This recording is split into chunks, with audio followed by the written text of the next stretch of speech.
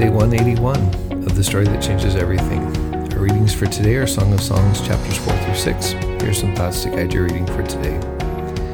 Chapter 4 continues the celebration, started at chapter 3, verse 6, of the consummation of the love between this man and woman.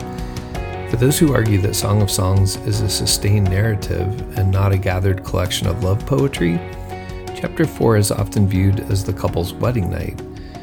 Our chapters for today contain two descriptive poems, the first from the man and the second from the woman, that describe the appearance of the other. Typical of ancient Near Eastern love poetry, the descriptions begin at the head and move down.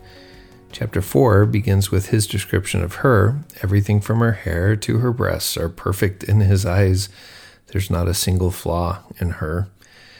From verse 8 through almost the end of the chapter, he is speaking to her and whispering words of love and expectation to her. Finally, in the last half of the final verse, verse 16, she invites him to join her in intimacy. This section likely ends at the end of chapter 5, verse 1, with his delightful response, "Eat, dear friends, drink, and get drunk on love." Chapter 5, verse 2 through 8, verse 4 form the largest section of the book. The theme of this poem or collection of poems is the pain of absence and the joy of reunion between lovers. In the poem, the woman sleeps and dreams only to wake up and realize that her lover is gone. She begins a passionate search for him. In verse 9, her friends ask her what he looks like and what makes him different than other men. She then launches into a description of him that is like the poetic description he gave of her in the previous chapter. She loves him from his golden hair all the way down to his statuesque thighs. Chapter 6 opens with a question from the woman's friends. "Which way did your lover turn, that we may look for him along with you?" The rest of the chapter seems to describe their reunion with one another. In verses 4 through 10, he once again describes her beauty and her character. Debbie and I were talking with some friends recently who were telling us about their son who'd recently fallen deeply in love with a young woman he met while away at college.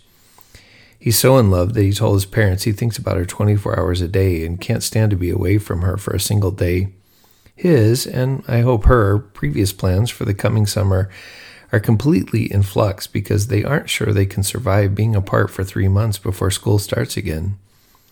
The Song of Songs seems to delight in the intensity of young love that's so overwhelming that any separation is painful to the extreme. The intensity of that desire is unsustainable, but St. Augustine would argue that it points to something important about our nature as humans. God created us to be desirers or lovers by nature. My friend Jamie Smith even thinks humans should be thought of as homo liturgicus, or humans the desirers or worshipers, and not just homo sapien, human the thinkers. We are, as Jamie argues, what we love. And since that's the case, we should be all the more careful about guarding our desires. We must also learn how to hunger and thirst for what is right, for righteousness. We conclude our brief journey through the fields of love tomorrow. We're finishing with Song of Songs, chapter 7 and 8, and we're adding Psalm 77. I'll talk to you tomorrow.